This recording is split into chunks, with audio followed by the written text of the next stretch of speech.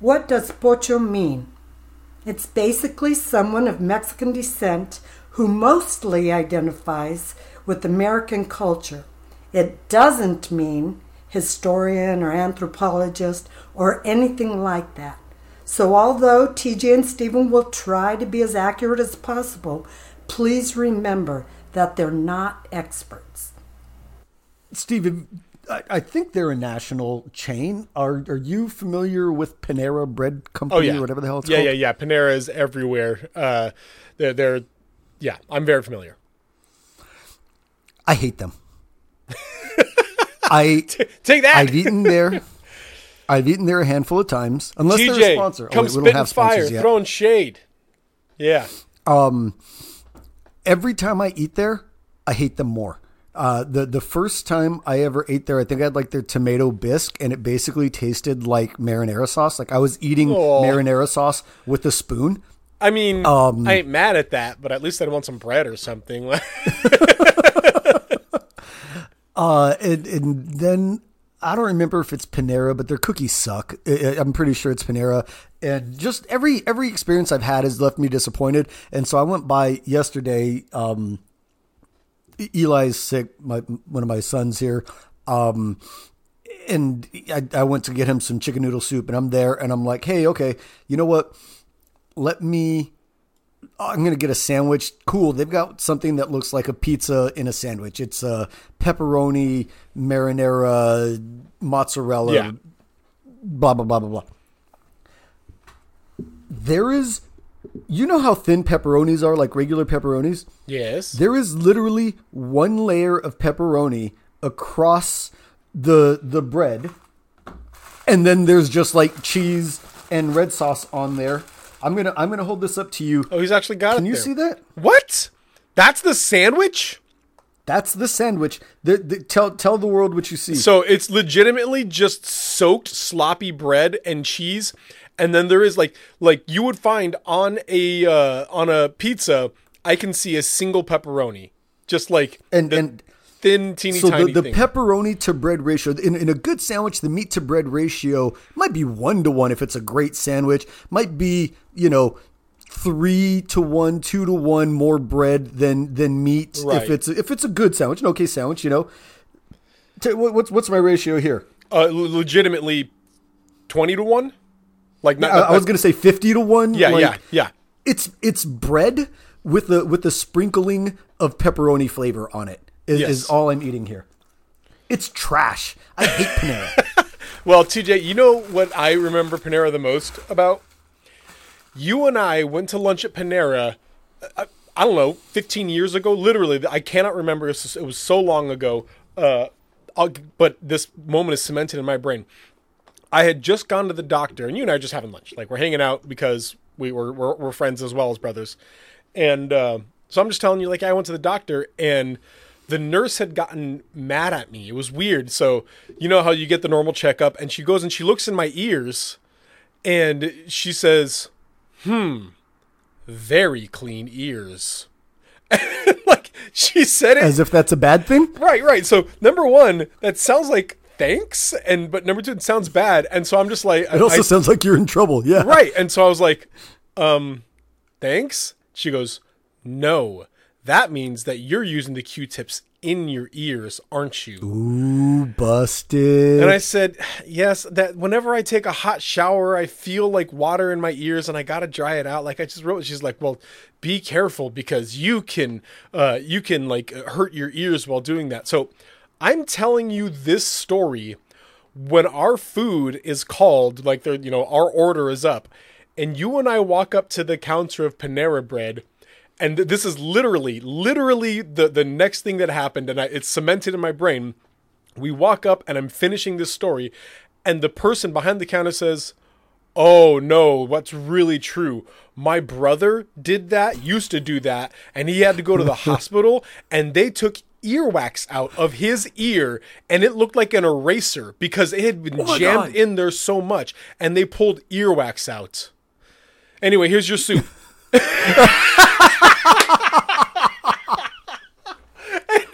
You and I, do you not remember this at all?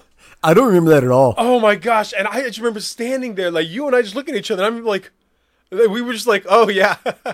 And we walk away and you're like, what? Just why? Why would you tell us that? Anyway, here's your soup.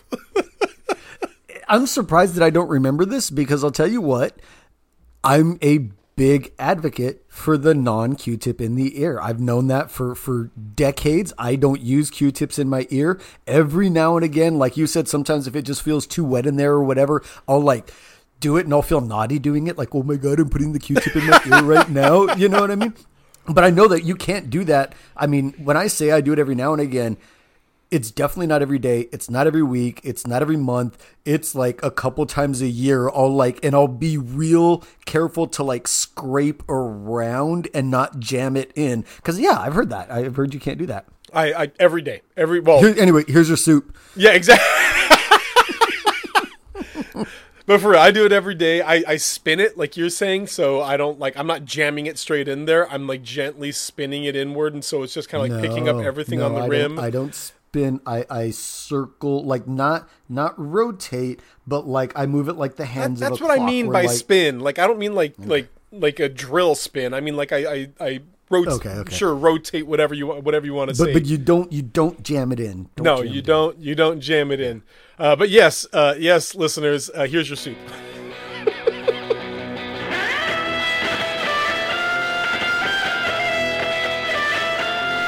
It's the Pocho podcast with Steve and TJ. So don't scroll past. You see these Pochos, they are still learning. They are just some dudes trying to find their roots. They're learning about their heritage, so let's all have some fun. It's the Pocho podcast with Steve and TJ Valdez. Valdez. Hey everybody, welcome back to the Pocho podcast. Mexican Americans still figuring out what that means. TJ, how are you, my friend? I'm doing good. Life is good. How you living? I'm 40. That's how I'm living. I'm 40 now. Oh, happy birthday. You're 40? You're recently returned from Disneyland? Yeah, man. How was it? Oh, it was so much fun. Other than I'm a little bit bitter that my favorite ride was closed, Haunted Mansion.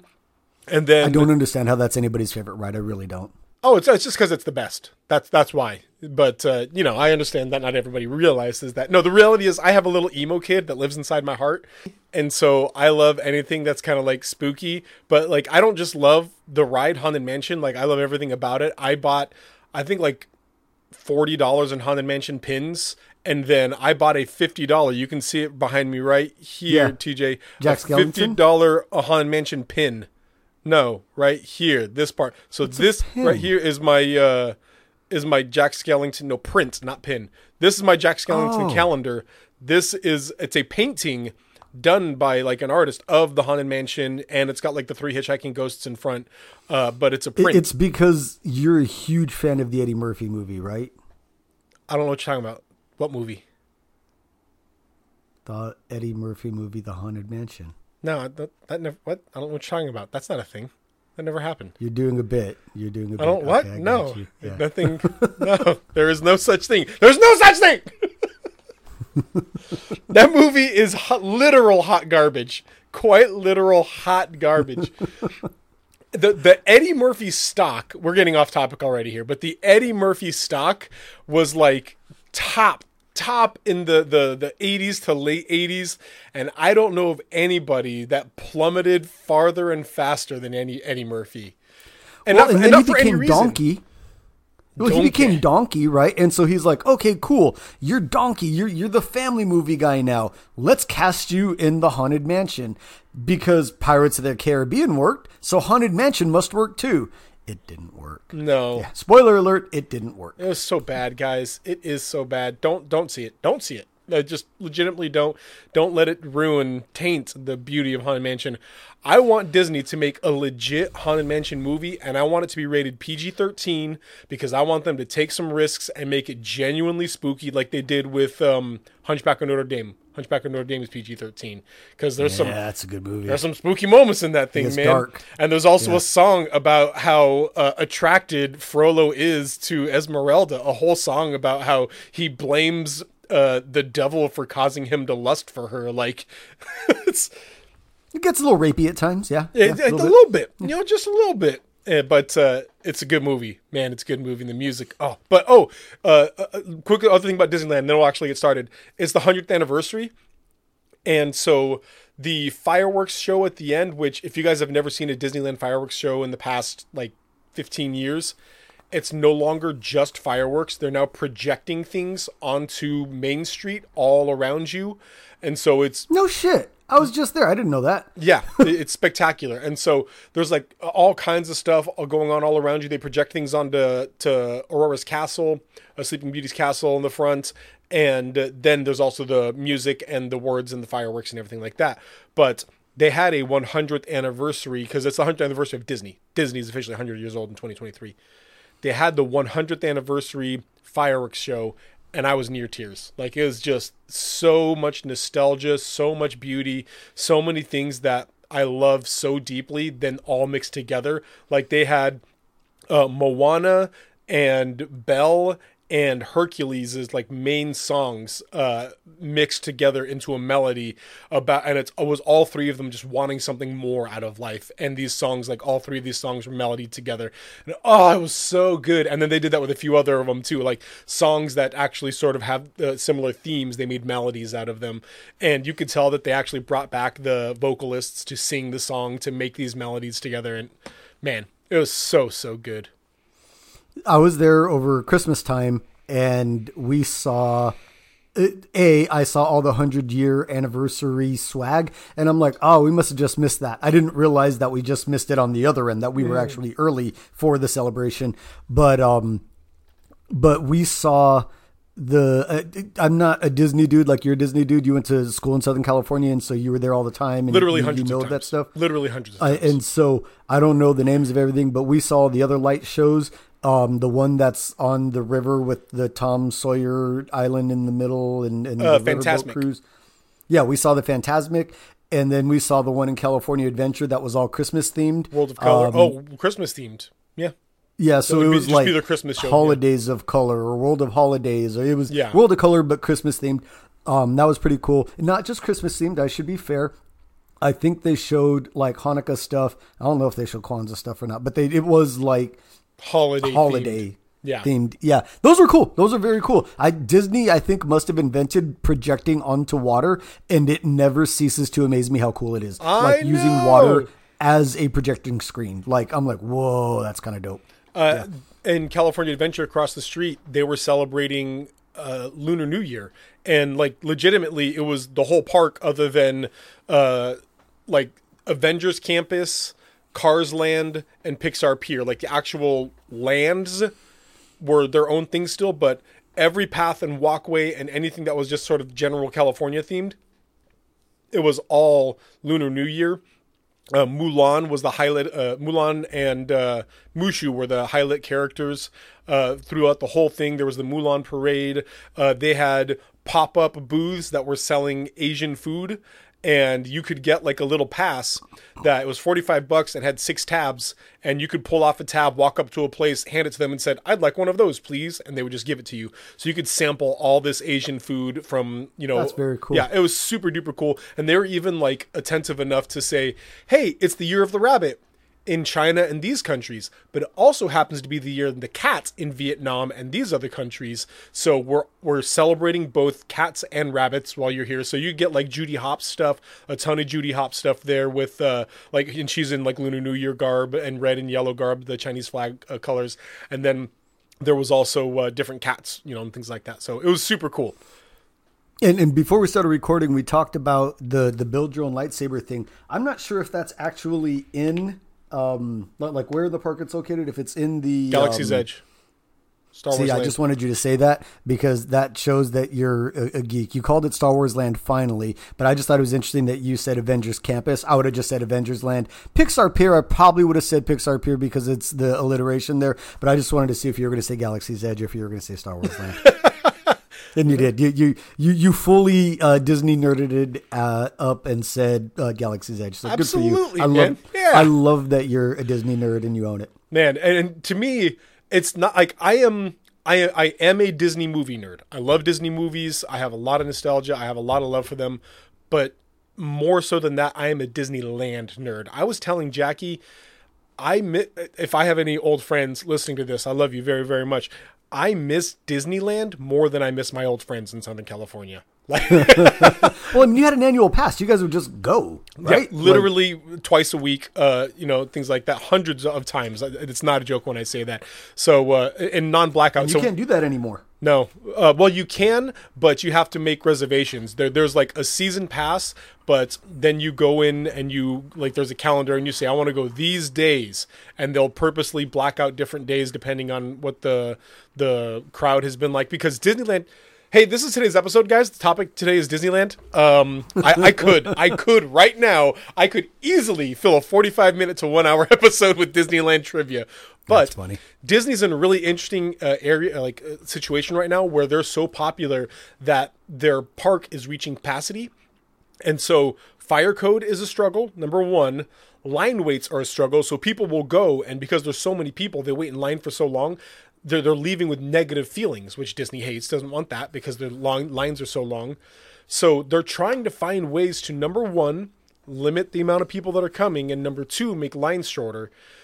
And that's easy. I know how to do that. The only way that they figured out how to do it is money. You got to raise prices. Raise the prices. So their prices have been going up for the parks consistently every year. The prices are going up. And then number two, they created a lightning lane, which is a second line that you can go into more quickly. But you have to pay for the Disney Genie Plus stuff to be able to get in lightning lane. So it's it feels a little smarmy and a little bit rough and a little bit gatekeeping. No, but it just feels capitalist. But it's not. It's literally the only thing. There's no other option.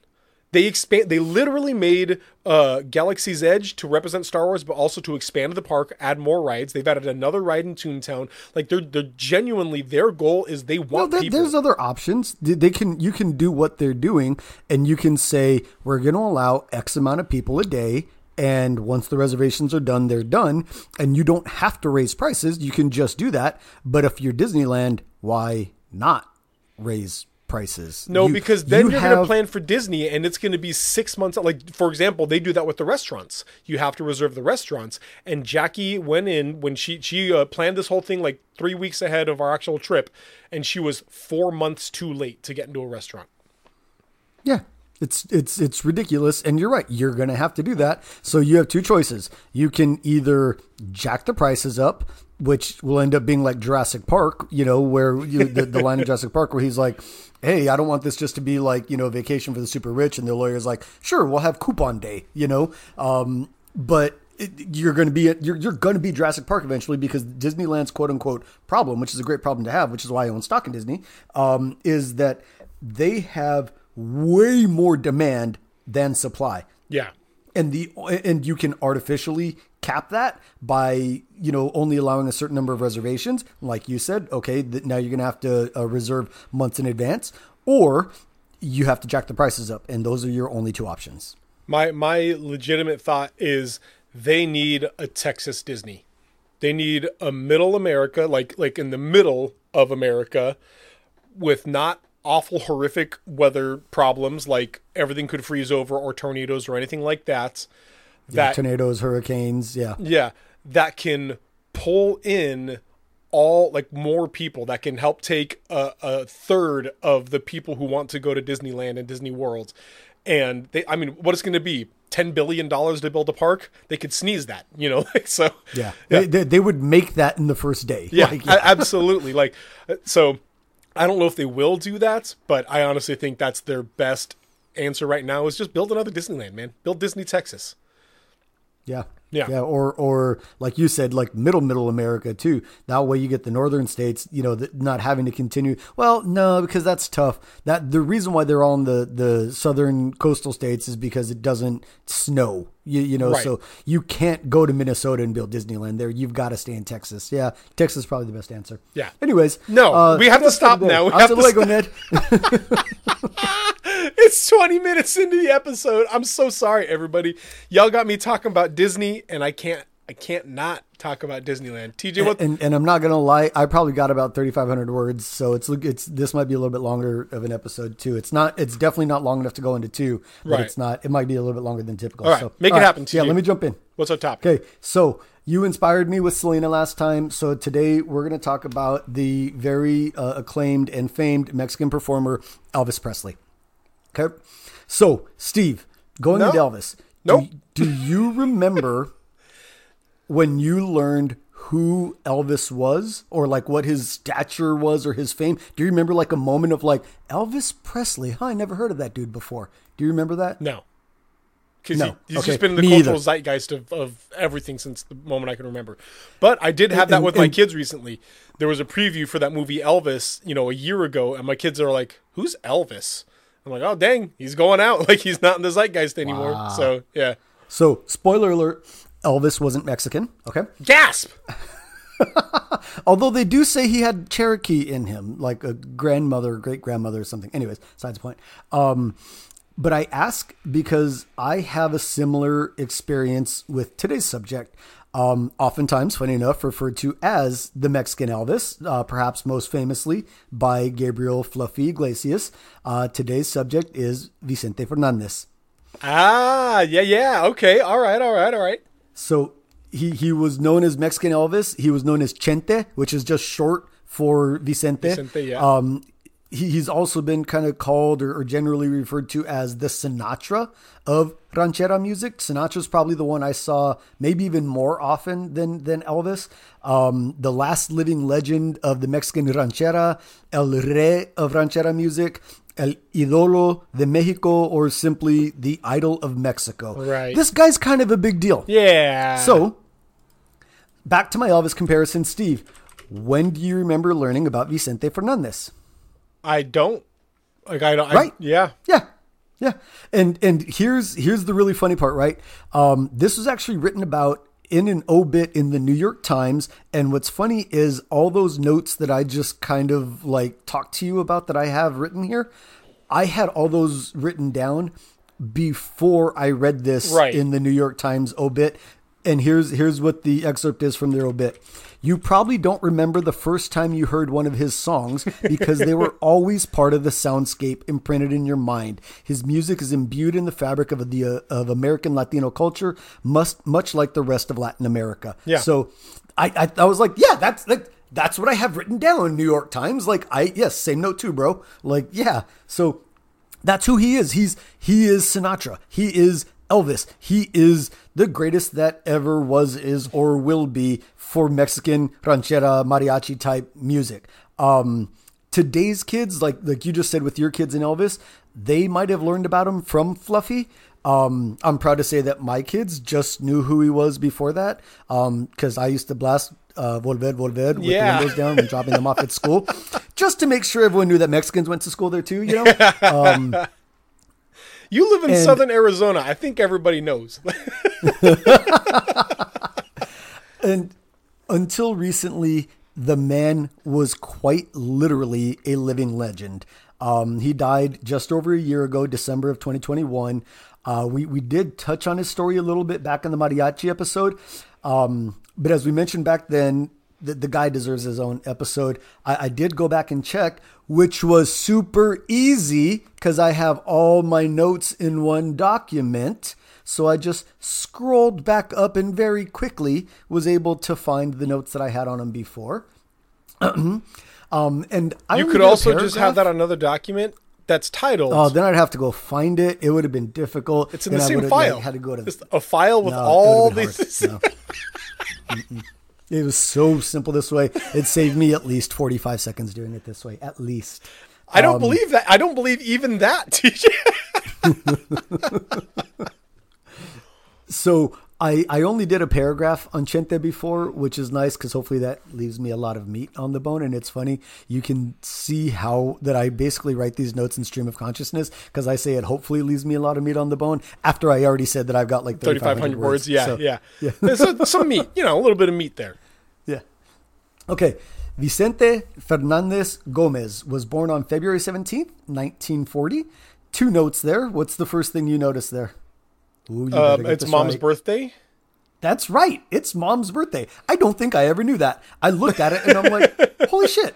He was born on Mom's birthday. So get this. Mom, Vicente Fernandez, Michael Jordan, all born on the same day. So like the GOAT, the greatest of all time, Vicente Fernandez and Michael Jordan share a birthday with her. That is awesome. And the GOAT mom of all time. Yeah, the GOAT mom.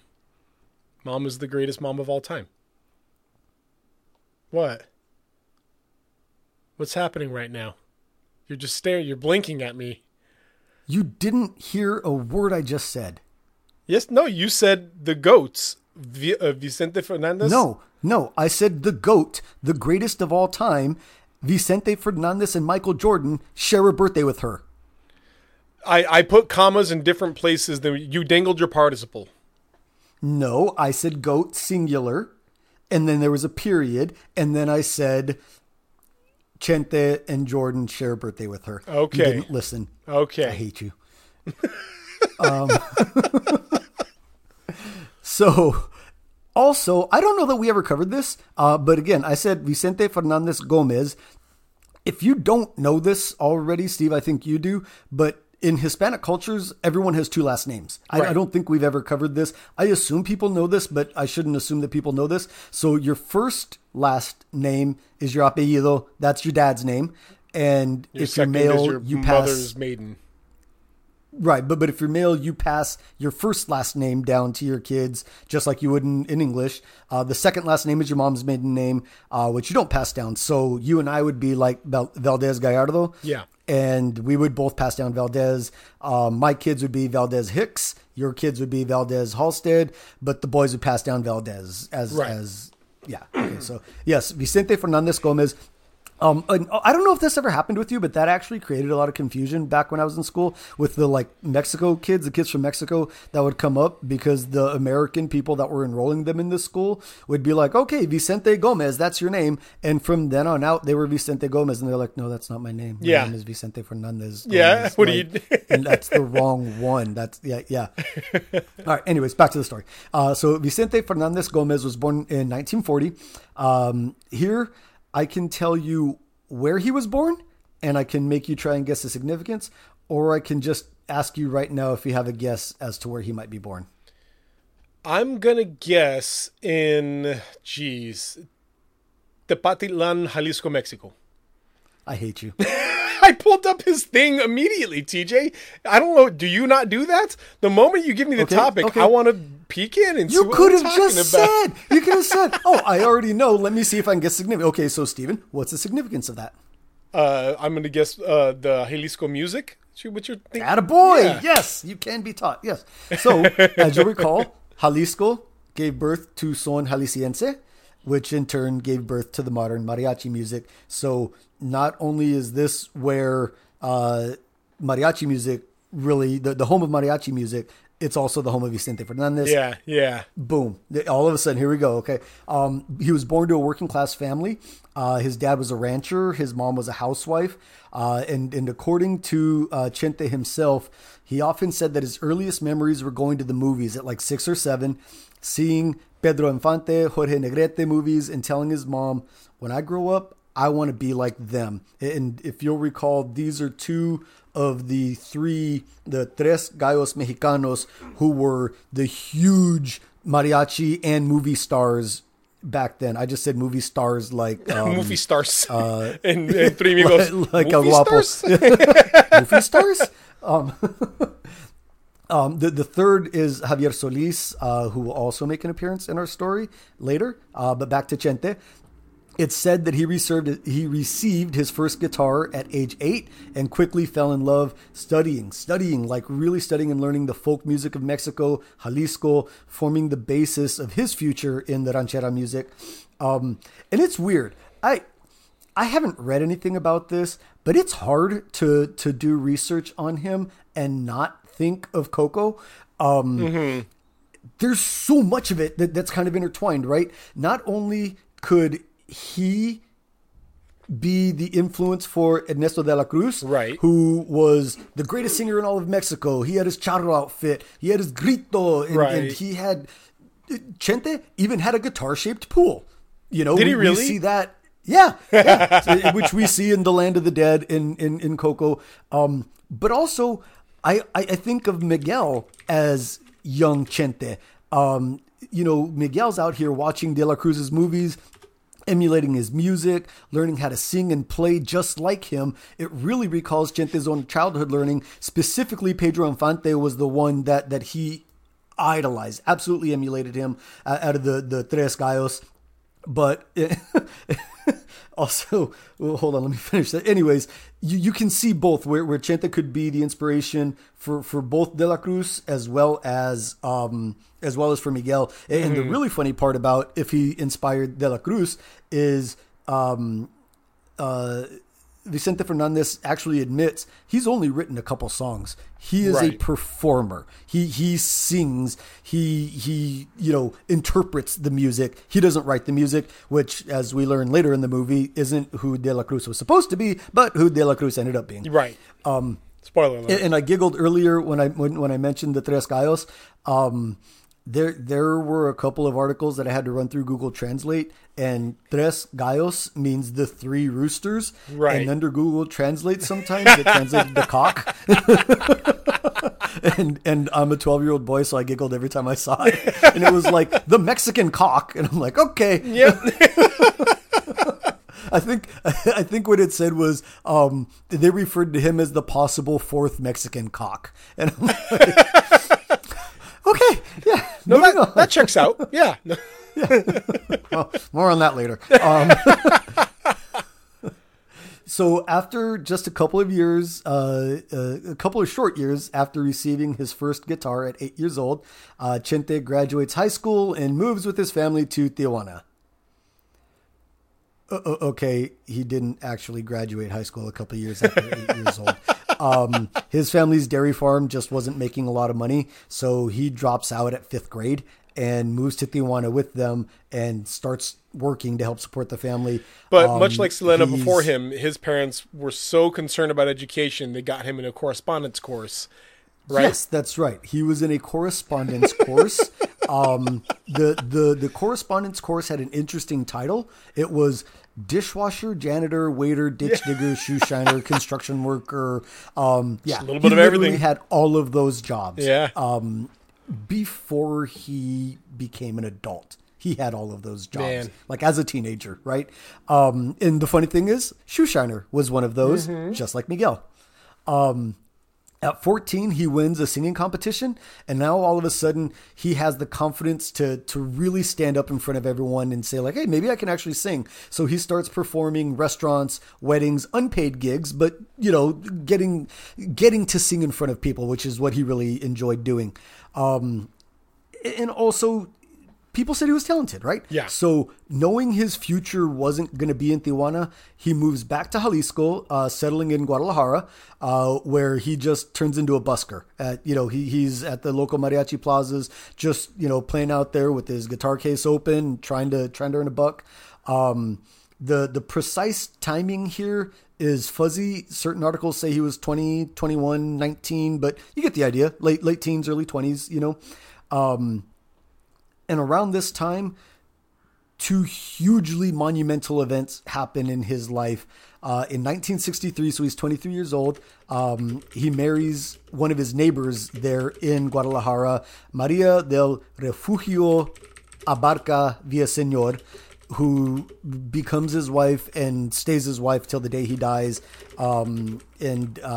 She is widely known throughout Mexico as kind of like the first lady of Mexican music, The other thing that happens though is he loses his mom to cancer. She's 47 years old and he loses his mom to cancer. So he really sees like, okay, I don't have my mom here anymore, but I am married. I want to start a family. I'm getting some traction here in Jalisco. Like he's taking part in like radio programs. He's starting to build local recognition. He does get his first paid show on a TV show, but he knows that he has to get even bigger still. Right. And so Mexico City being the cultural center of the whole country, he's like, I got to go to Mexico City. I mean, it makes sense. We know that Mexico City is like this huge cultural center. Like even today, it is still like a huge city and a place of all kinds of art and music and everything. So it makes sense. Like kind of like a Nashville of Mexico. Yeah, exactly. It's kind of like Nashville, LA, and New York in one. Yeah. Like it's all of those things. It's your movie, it's your music, it's your Broadway, it's all of that. Mexico City. It is the cultural center there. So, again, knowing that that has to be his next step if he's going to seriously pursue music. In 1965, Chente moves to Mexico City, where he is an instant success. And by instant success, I mean was completely unsuccessful. Insert Dr. Doofenshmirtz here, like, Perry, what an unexpected surprise. And by unexpected, I mean completely expected. Like, I love Dr. Doofenshmirtz. He's hilarious. Okay. Yes. They told me I should go sell peanuts, he would later recall. Oh, no. Speaking about the record labels that he tried to get in with. So I mentioned the Tres Gallos Mexicanos earlier. We did talk about this a little bit in the mariachi episode. The three of them dominated the music scene in Mexico at that time. And instead of inspiring the record labels to go out and find the facsimiles, kind of like, boy bands of the 90s, mm-hmm. the Tres Gallos Mexicanos actually prevented any other similar acts from becoming popular. I do remember talking about that, yeah.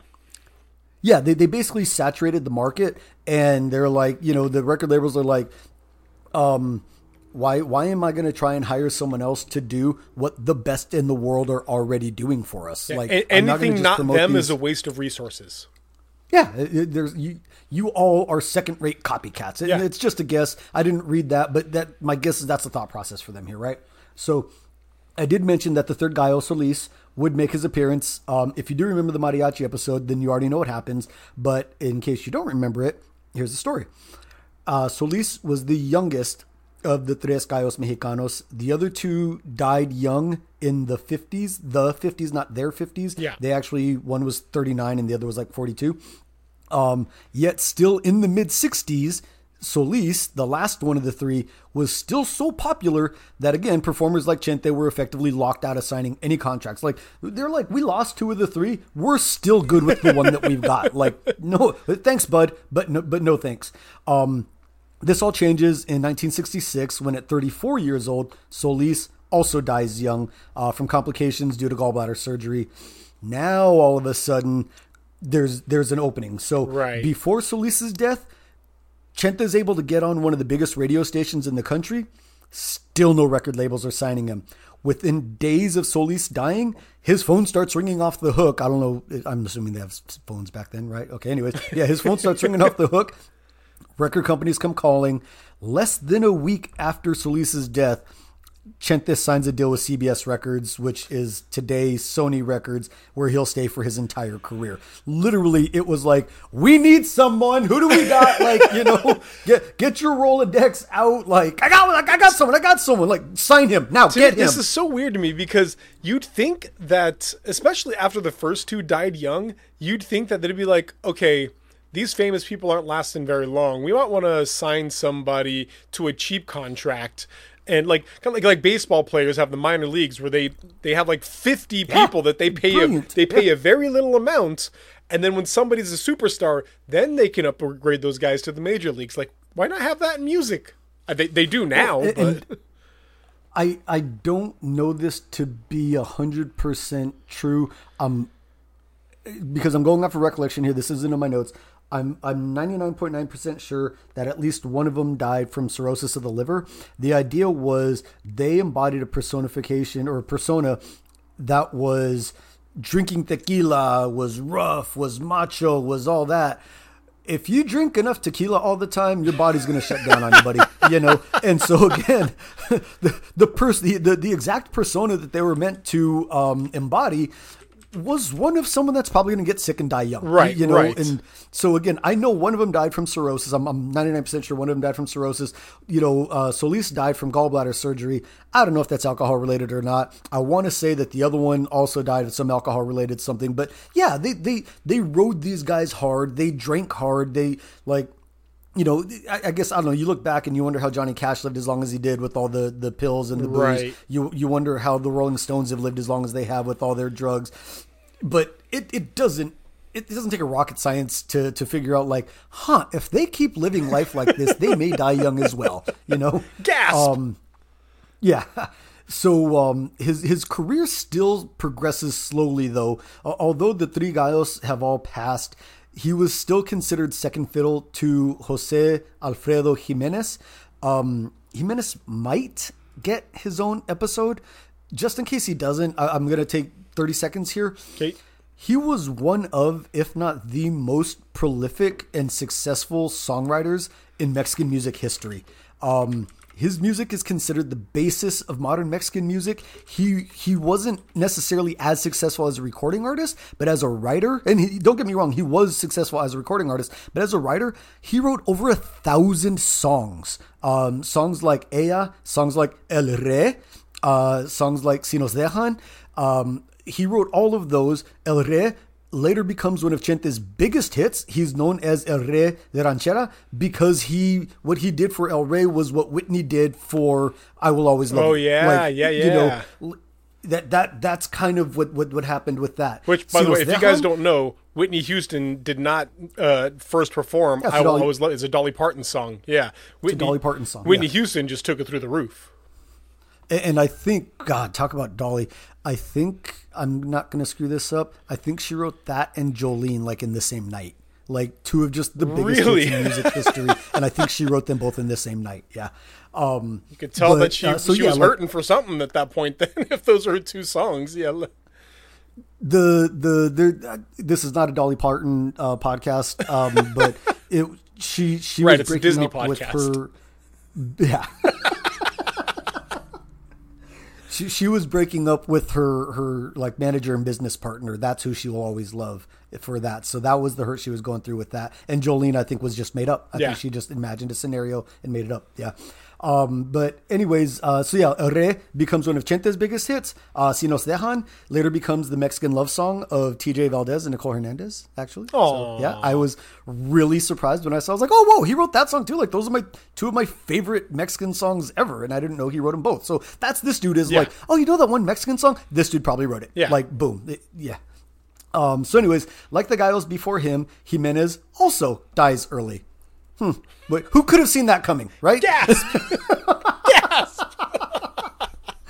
So he dies at 47 in 1973, and here the window finally starts to open a little bit more for Chente. He starts seeing more and more success in Mexico. His first few albums do combine to sell millions of copies. He makes his movie debut in the musical comedy Tacos al Carbón in 1971. But it wasn't until 1976 where he really takes off. This is a banner year for Chente, okay? He starts to see his childhood vision of becoming Pedro Infante come true with his first starring role in La Ley del Monte, the Law of the Mountains. And the title track from the movie also becomes a huge hit for Chente. I did not watch the movie, but I did find its tagline. I love it. A man returns to the town of his birth after the war and finds that the love of his life is married to another man. Oh. I love it. Like, when I hear La Ley del Monte, that's exactly what I'm thinking is going to happen in the movie. You know what I mean? When I know there's a big macho singing cowboy on the screen, yes, that's about what I'm thinking the movie is going to be about, right? That's awesome. I love it. I told you I got his Wikipedia open, and I don't know what the movie is, but there is one thing here, and he's just there naked with like a little towel covering his nethers, and like the dude is wearing a sweater, but he's not wearing a sweater. Like, I mean, like. That is so true. Yeah, he looks like Eugene Levy, right? Exactly, right? Yeah. That's so good. So in 76, something else happens. Let me find my notes. Okay. Oh, that's right. He releases a song called Volver, Volver. Yeah, I haven't heard that's it. what happens. Yeah, and he just skyrockets. Just his star just blows up. He is almost overnight an international superstar at this point because Volver, Volver just resonates.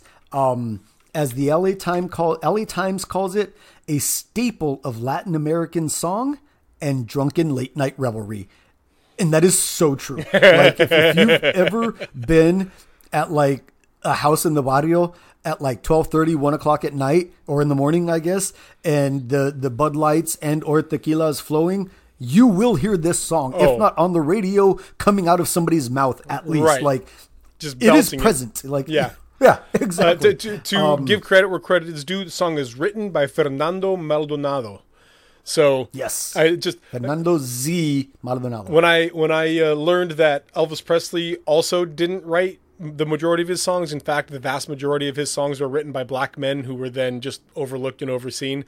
I've always been like, because Michael Jackson was also the same way. He didn't write most of his songs, so I'm always a guy that's like, he did. No, not like he was. Interesting. Yeah, a lot of his songs he did not write. So I'm always like, okay, but who actually wrote it? Who actually wrote it? So yeah, I've got another one for you, but we'll bring him up later. Yeah. So before this, the ranchera singer was macho, which Chente was macho. He was baritone and smooth, which Chente was. He had a big mustache, a bigger hat, and a hairy chest, which Chente did. And he never cried, which Chente did. Chente cried, right? So here, Steve, I'm gonna help you produce. You have to cut in the second verse of "Y me muero por volver," and you can hear him His emotion. crying. yeah. Literally, like "por volver," like cut in right here. Hago caso al corazón y me muero por volver.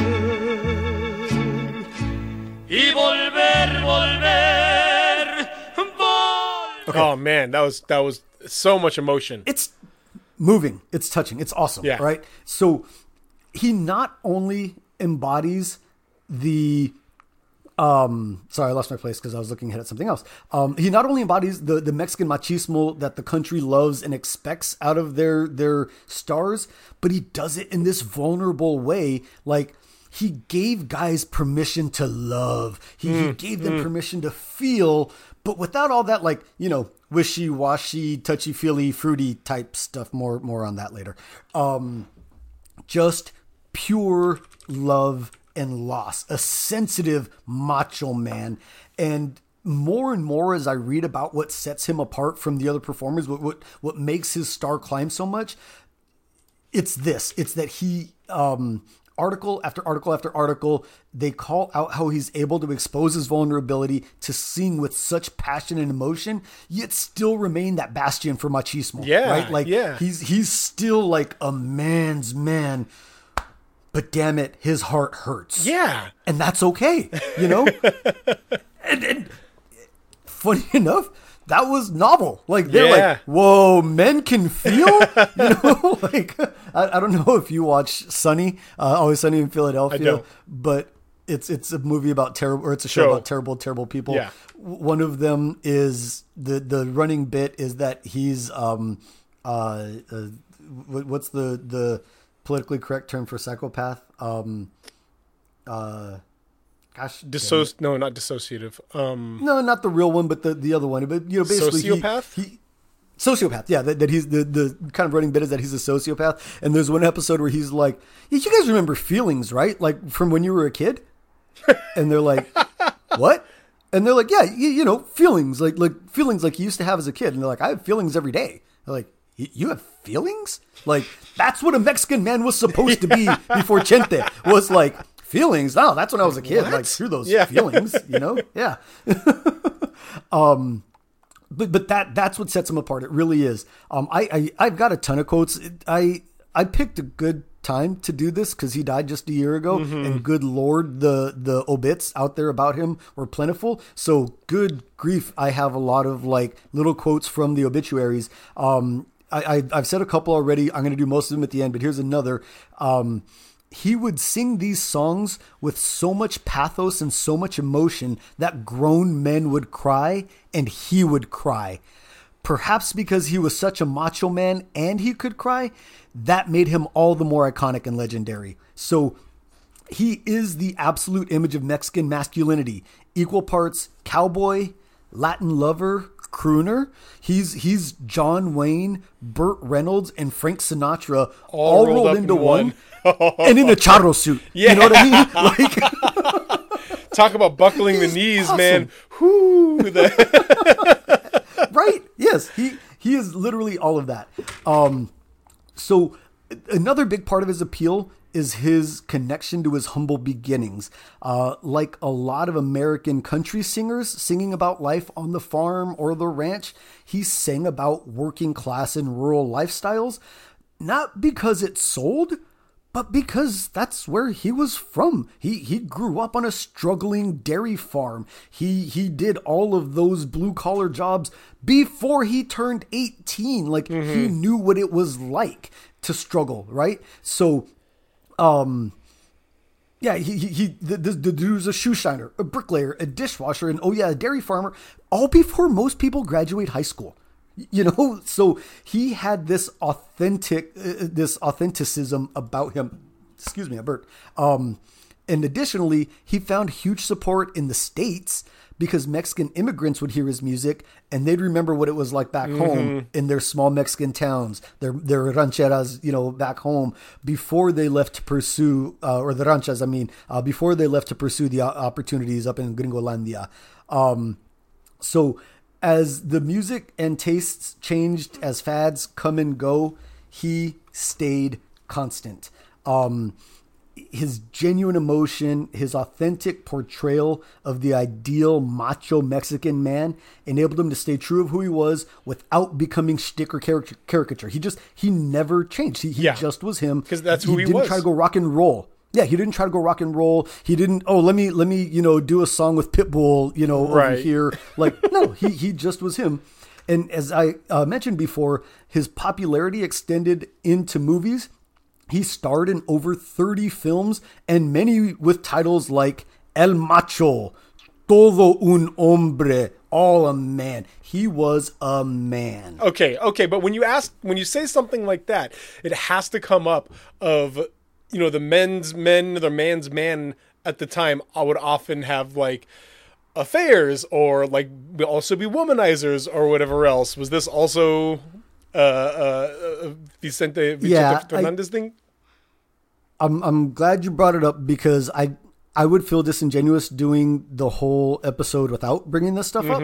I didn't know where to put it in, so I'm glad you asked now because I can at least shove it in here. It didn't fit in the narrative anywhere. It didn't fit in the story anywhere, but it has to at least be brought up. So I do have notes on it. Let me see where I believe in you. Them. Okay, yeah. So yes, like you said, and unsurprisingly, yet unfortunately, given his age, the era he grew up in, right, the machismo personality, he did have a few controversies with regards to antiquated worldviews. Oh no. This is worded very carefully. Oh, no. I really liked how the article wrote this. Oh, no. I'm going to actually quote it. In 2019, Fernandez himself gave an interview to De Primera Mano, a Mexican entertainment news show where he described, this is him talking, where he described receiving a cancer diagnosis in 2012 after doctors found a tumor on his liver. And I keep repeating the fact that these are his words because a lot of this doesn't make a lot of sense, right, but somehow he said it and I don't even know why he said it, but he said they suggested he get a liver transplant, which he rejected, saying, "I'm not going to sleep next to my woman with the organ of another man." What? Not knowing if he was a homosexual or a drug addict. What? What? So there's a few things wrong with this. A few? Well, the obvious, right? Okay. Also, I read other like articles that have interviews with doctors, and they're like, so they told him he needed a liver, and he said, no, I'm not going to have a gay guy or addict's liver in me. I'm leaving, and leaves. And the doctors are like, that doesn't track. Like, we don't recommend transplants lightly. We don't say, hey, I have an idea. You can do this, you can do this, you can do this. Or you get a transplant. They're like, a transplant is literally the last option. Right. And then he's walking away from it and, oh yeah, living another 9 years after that. Like, and then he's like, oh yeah, no, I left because I didn't want a homosexual or addict's liver. So I went to Chile and got a new liver there, or they removed my liver there. And then his son comes out and he's like, no. Like, haha, my dad didn't mean what he said. It was actually Chicago where he got that taken care of. And his music is for everyone. And I'm like, wait, why does it matter whether it was Chicago or Chile? Like, because they both start with CHI. Like, wait, what? Like, why is this a thing right now? But he said this. He comes out on TV and he says, had to fight a heterosexual man and pull his liver out of his body with his bare hands. With his bare hands. That's the only liver that he would take. Because he knew he wasn't an addict either. Right, yeah. So the story doesn't add up, yet it came literally from his mouth. Like, and so it's not even that, like, that it might be false. It's okay. Why would you even lie about that though? Like, why is that? And why would you lie about that? Yeah. Like, why are you telling on yourself, dude? Like, so apparently he did have, and all of the obits say like, oh, after struggling with, liver cancer earlier. So it's generally accepted that he probably did have liver cancer. Not really sure how they addressed it, because again, the doctors say like, no, you can't just cut it out. Like, if we're telling you need a transplant, we're beyond cutting it out. But then later it's like, oh, never mind, we just cut it out and we're good. It's like, what? And wait, what? The what? Like, TJ, can you imagine this conversation? He sits down and he's not afraid of showing emotion, so a tear streams down his face, and he looks at his son and he says, mijo, I have gay liver.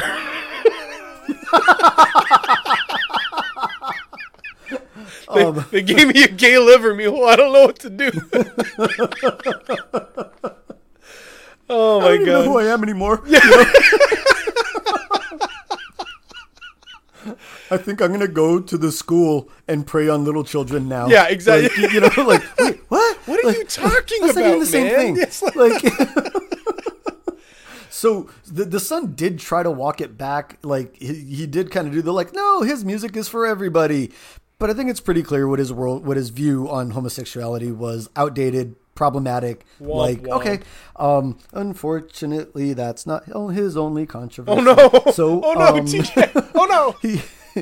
He did have an incident where he groped a fan's breast while posing for a photograph, and he did not appreciate the photo. It. No, that's the.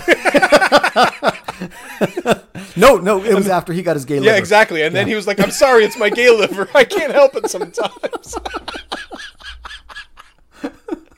So the photo does exist. It's pretty easy to find if you Google it.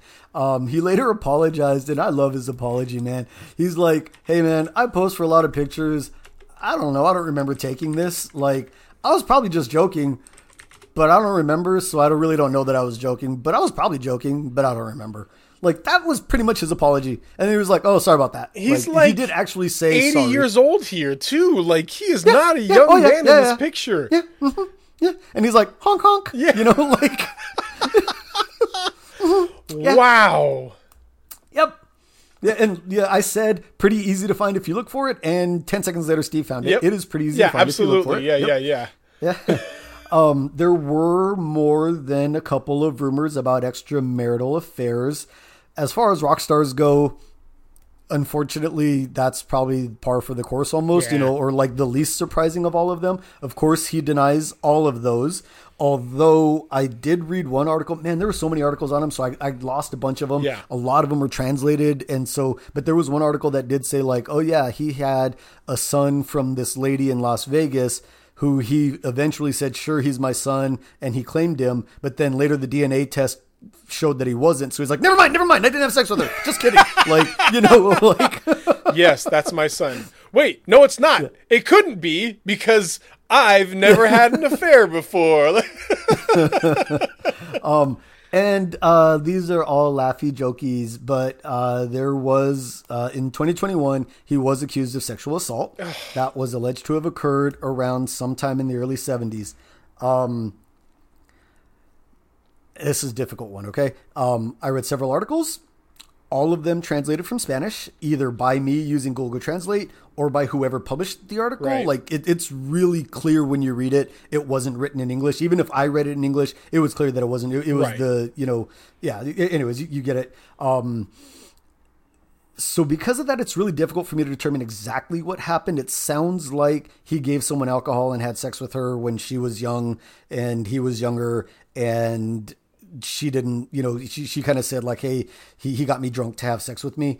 But because I only saw that in one of the articles and because everything was translated, I don't really want to get into this much more. Okay, let me say this. I'm not in the habit of not believing women. We should listen to women. We should believe women, all of it. Considering my own language barrier, the severity of the accusations, if you're curious about it, her name is Lupita Castro. You can look it up. Lupita Castro, Vicente Fernandez. Do a Google search of those two names. You'll find some articles. If you want to know the details, look them up. I want you to draw your own conclusions. I like to believe women. This whole thing was very odd. I'm just going to say that and again, I blame part of that on the fact with the language barrier. I couldn't read a lot of them. It read awkwardly. So yeah, anyways, I'm glad you brought it up. All of that needed to be said. I didn't want to whitewash it and pretend like he was a perfect human being. So yeah. So I'm glad we got it out. And awkward transition. So back he was an to the incredible story. vocalist, an incredible singer. And that you can also be a bad person while those things are true. Like that's something that I think a lot of people like don't give credit to is, hey, you can say this person is very talented and they are incredible and their music is iconic in our culture. And also he was clearly not a great person. And that's... Well, and I don't even want to say that, because if you go back to the kings of the 1600s and all their mistresses, would you say they were terrible people? Yeah, probably for different reasons though. but not necessarily for the mistresses, because it was like par for the course for the day. Like if you heard that, Mick Jagger had sex with 4,000 women, it's like, okay, sure, he did. Like it's maybe the consensual part of it is where it gets me. And there's not a time period where unconsensual, I would say, that makes you an okay person. 1,000% yes. Yeah. I can't agree with you more, but read the articles. No, Again, I saw the picture of him groping a woman. I literally looked at a picture. Part, though. But, no, let's not talk about that one. I'm talking about the assault. But yes, yeah, and I don't know that the picture was non-consensual. Actually, no, I think she came out later and she said, I didn't ask him to do that, But I want to throw things at you through the screen. Yeah. All right. So anyways, let's get back to him celebrating his music and his achievements and describing what made him the icon he was. So, we are probably now in about the 1980s. I would say where he's really starting kind of on the road to his peak. I'm going to be honest, timeline doesn't really matter that much from here because he's just awesome and continues to be awesome. Most of the articles just keep listing evidence for how awesome he was. Right. All the enormous venues he sold out, or why he was so beloved. Many articles reference his operatic voice and his velvety baritone. He was all of that. He sold out the biggest, stadiums in the world, biggest ones in Mexico, great voice, all of that. Literally the rest of my notes could kind of just be bullet points. That said, I do want to make a couple of timeline stops along the way. In the 80s, he adopts a girl. It's his wife's sister's daughter, so kind of his niece by marriage. So in addition to his 3 biological sons, he's got 4 kids. Well, in addition to them, he's got 1. So he's got 3 biological sons and a daughter. And she is, as she should be since she was adopted, as much a part of the family as anybody else. Right. The boys refer to her as her sister. He refers to her as his daughter. Yeah. I thought that was pretty cool. Yeah. Like, hey, my wife's sister's in a place. Come on. Yep. Come on, Mia. Absolutely. You're part of my family now. Let's do it. That's awesome. And again, that's why I really hesitate calling him a bad dude. I don't know that he was a bad dude. He seems like a good dude for most things, except for a handful of things that he made some very poor decisions. Anyways, speaking of his sons, in 1988, like truly right around the peak of his popularity, his son, Vicente Fernandez Jr., gets kidnapped held for ransom for almost 4 months. Wow. Like 121 days he's gone, all right? So fearing for his son's life, he follows all of the kidnapper's instructions. Doesn't tell the police, doesn't tell the public. In fact, he goes on touring while trying to raise the $3+ million demanded by the kidnappers for ransom. Jeez. Just goes on touring, just keeps doing what he's doing because he has to keep up his his outward appearance that everything is fine. So getting impatient because, it's been like 4 months, they cut off 2 of Junior's fingers and send them to Chente. What? So that apparently delivers the proper motivation, and he ends up coming up with the money, and they release his son. Like, it kind of has a happy ending. He doesn't tell anyone about this until his son is released. And after the release, he puts out a statement saying that despite everything, he is never leaving Mexico. His quote about the kidnappers, "May God forgive them. And hopefully I'll never find out who they were." Can you imagine like the machismo icon, like looking at the camera and saying, "And hopefully I never find out who you are." But his refusal to leave Mexico, despite the dangers there, just endears him to his fans that much more. They're like, he is our dude, like, and he's gonna be here, like, no matter what. Like, they kidnapped his damn boy, and he's still gonna be here. Cut his fingers off, like, and cut his fingers off. Yeah. And I think his son was probably like 20 at this point in time too. It's not like he was like 7. Right. They were like, "Hey, look, there's that dude. Let's kidnap him because his dad's famous." So anyway, so he goes on to win 3 Grammys. One for Best Regional Mexican Album in 2010. In 2010. Is his first one. He did Volver Volver in 1976, and he wins his first Grammy in 2010. When they ask him about it, he's like, "Yeah, they just wanted to keep nominating me, so that way I kept coming around and people would want to come see me." They know if they actually give me the award that it'd be like, "Oh, we gave it to him, we don't have to honor him anymore." So yeah, they just wanted to keep nominating me so I'd be here, so they could live off of my shine. And I'm like, I love this dude. I love this dude, right? Wow. He wins another one in 2015 for the same category. He wins one in 2017 for his final stage performance. From 1989 to 2014, he's awarded 8 Latin Grammys, 14 Premios Los Nuestro Awards, which is like the real Latin Grammys, like from actual like Mexican people or Latin people. One of them is a Lifetime Achievement or Lifetime Recognition Award. He wins a handful of Billboard Awards. He's got a star on the Hollywood Walk of Fame. Like, he's a big deal, right? Yeah, absolutely. A huge part of his popularity is also his persona while on stage. I love this part. He would play small venues. They talk about him playing cockfighting arenas even. As well as the biggest arenas in all of Mexico. His last concert ever was a free concert in Mexico's largest arena, sitting over 80,000 people. He was so charismatic that it was said he could simply flash a smile and the entire place would go nuts. Just go crazy, right? Perhaps most famously, though, he was known to say that as long as the audience kept applauding, your Chente won't stop singing. So here's a couple of more excerpts, okay? He was also the quintessential symbol of the Mexican macho. His thick mustache dyed black long after his hair had turned white, was punctuation under the brim of his shoulder-wide sombreros. At concerts, he wore a gold-plated pistol on his hip and sang for hours, drenching himself in sweat. Just as it appeared he might be wrapping up, he'd take a swig of tequila and sing some more. Another article says, frequently, that would mean a marathon of 3 or 4 hours, leaving him bathed in sweat, soaked by kisses, and showered with booze. Like, this is my man! I love this dude! Man. I mean, at least one article I read reported that he once had to pay $30,000 to the venue because he went so long over the allotted time for his show.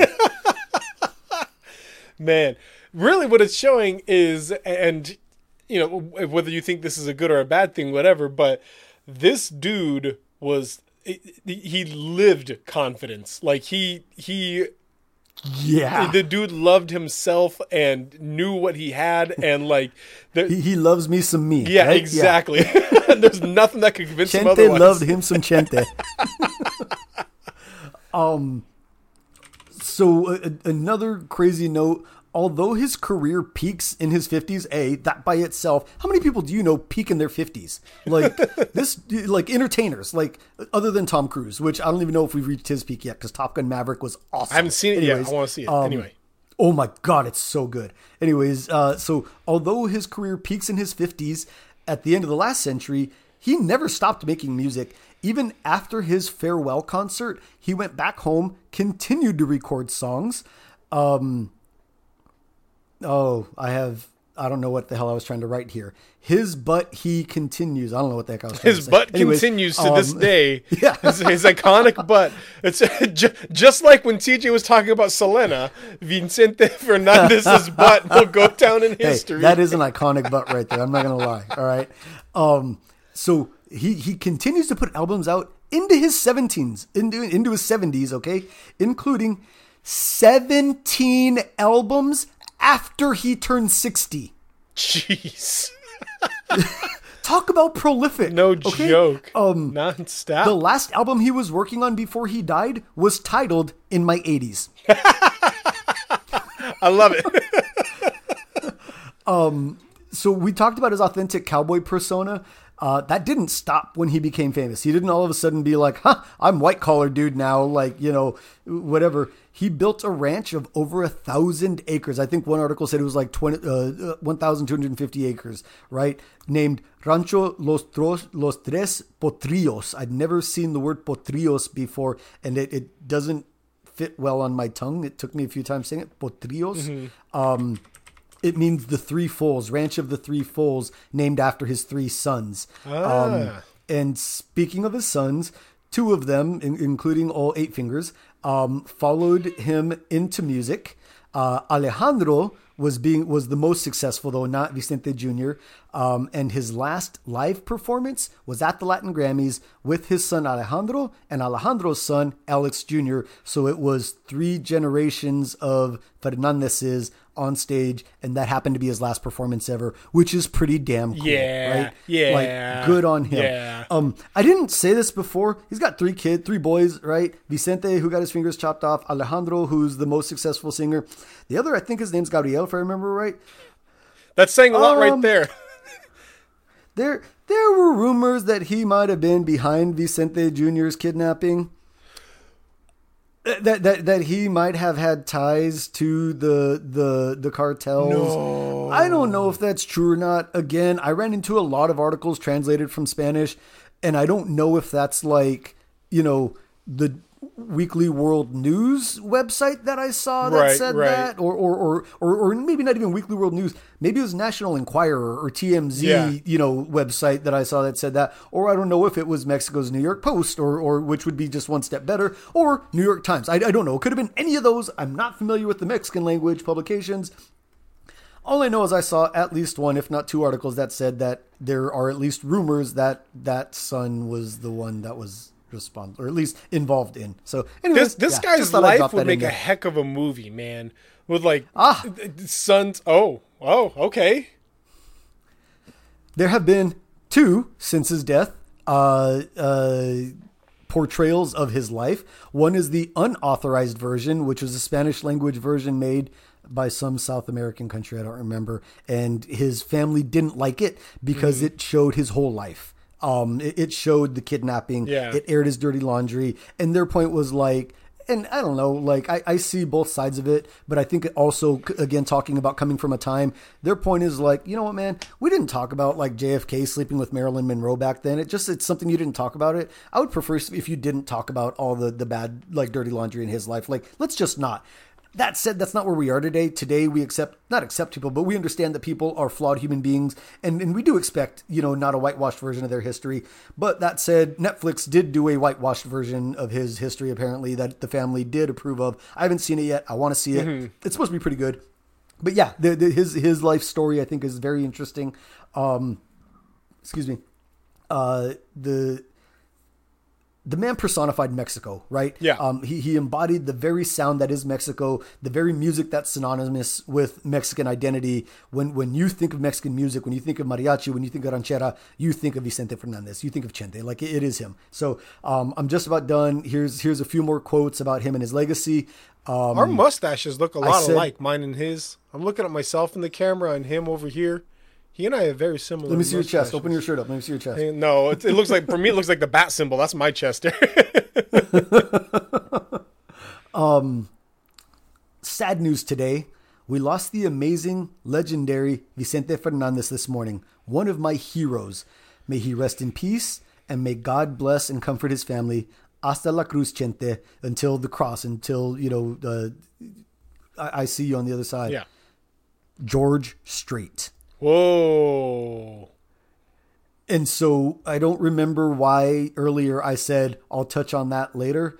I don't remember if it was a cowboy thing, but you said something and I was like, wait, I'll touch on that later. But they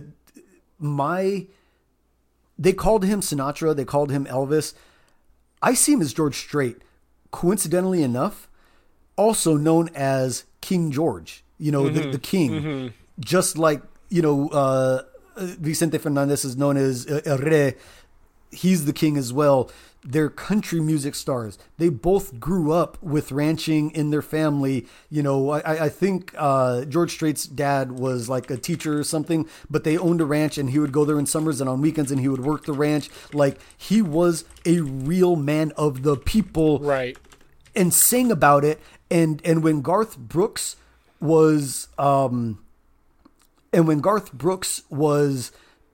going pop and going rock, George Strait was just, no, man, I'm going to do country music, like country music, the way Chente did.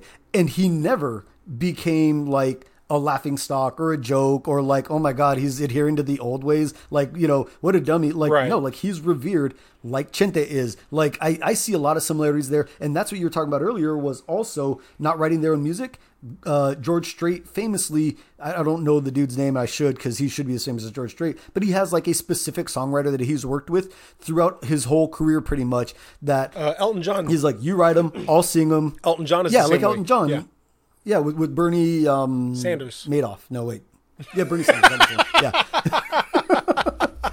Taupin, I think is his name. I think it's Bernie Taupin. But yeah, like Elton John, these guys are just good performers.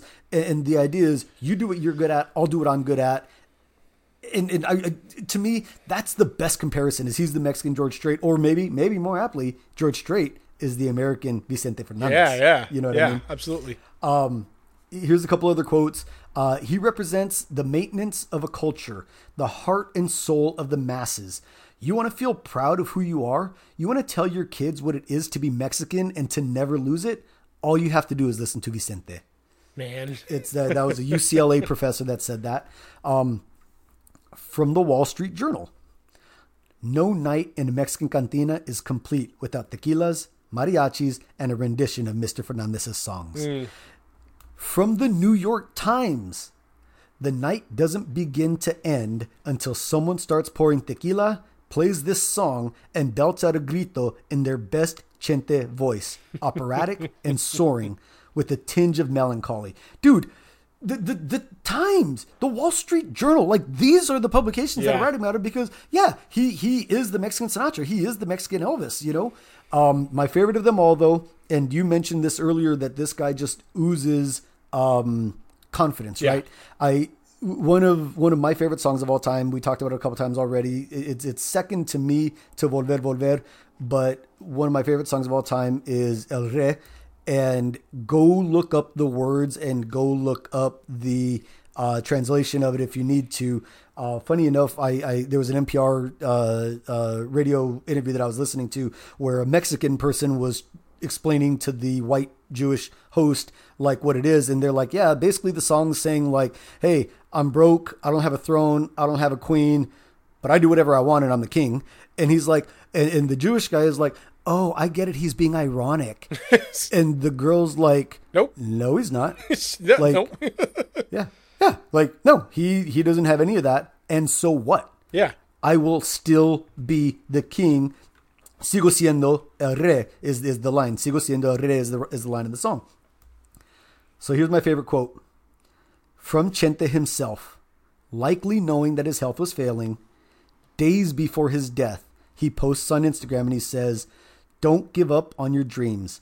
Dedicating my life to singing was the best decision I could have ever made." And he finishes it off with, "Chente sigue siendo el rey," referencing the line from one of his most famous songs saying, "Chente is still the king."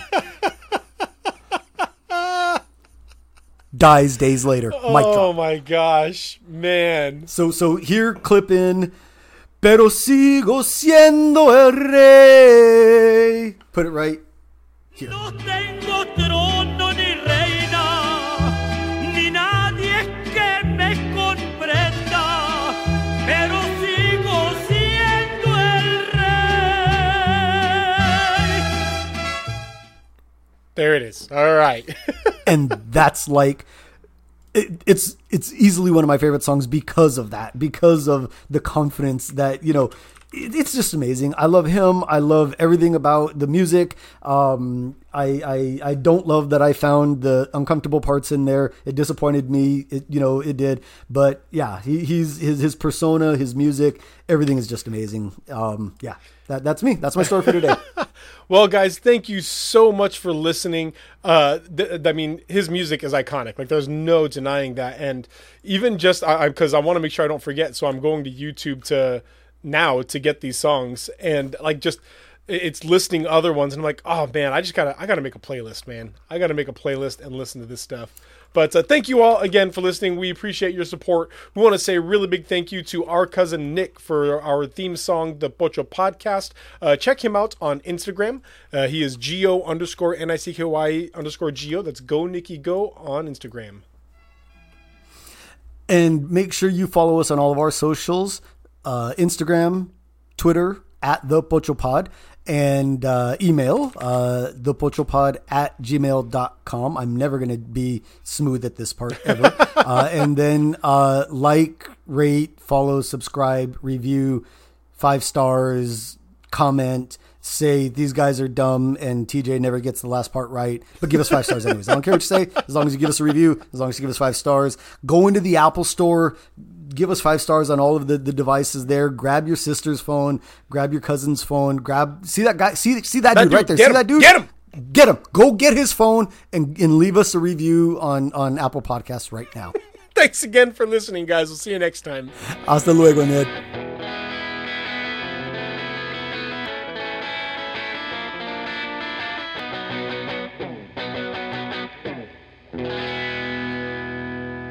Gracias por listening, or however you'd say that.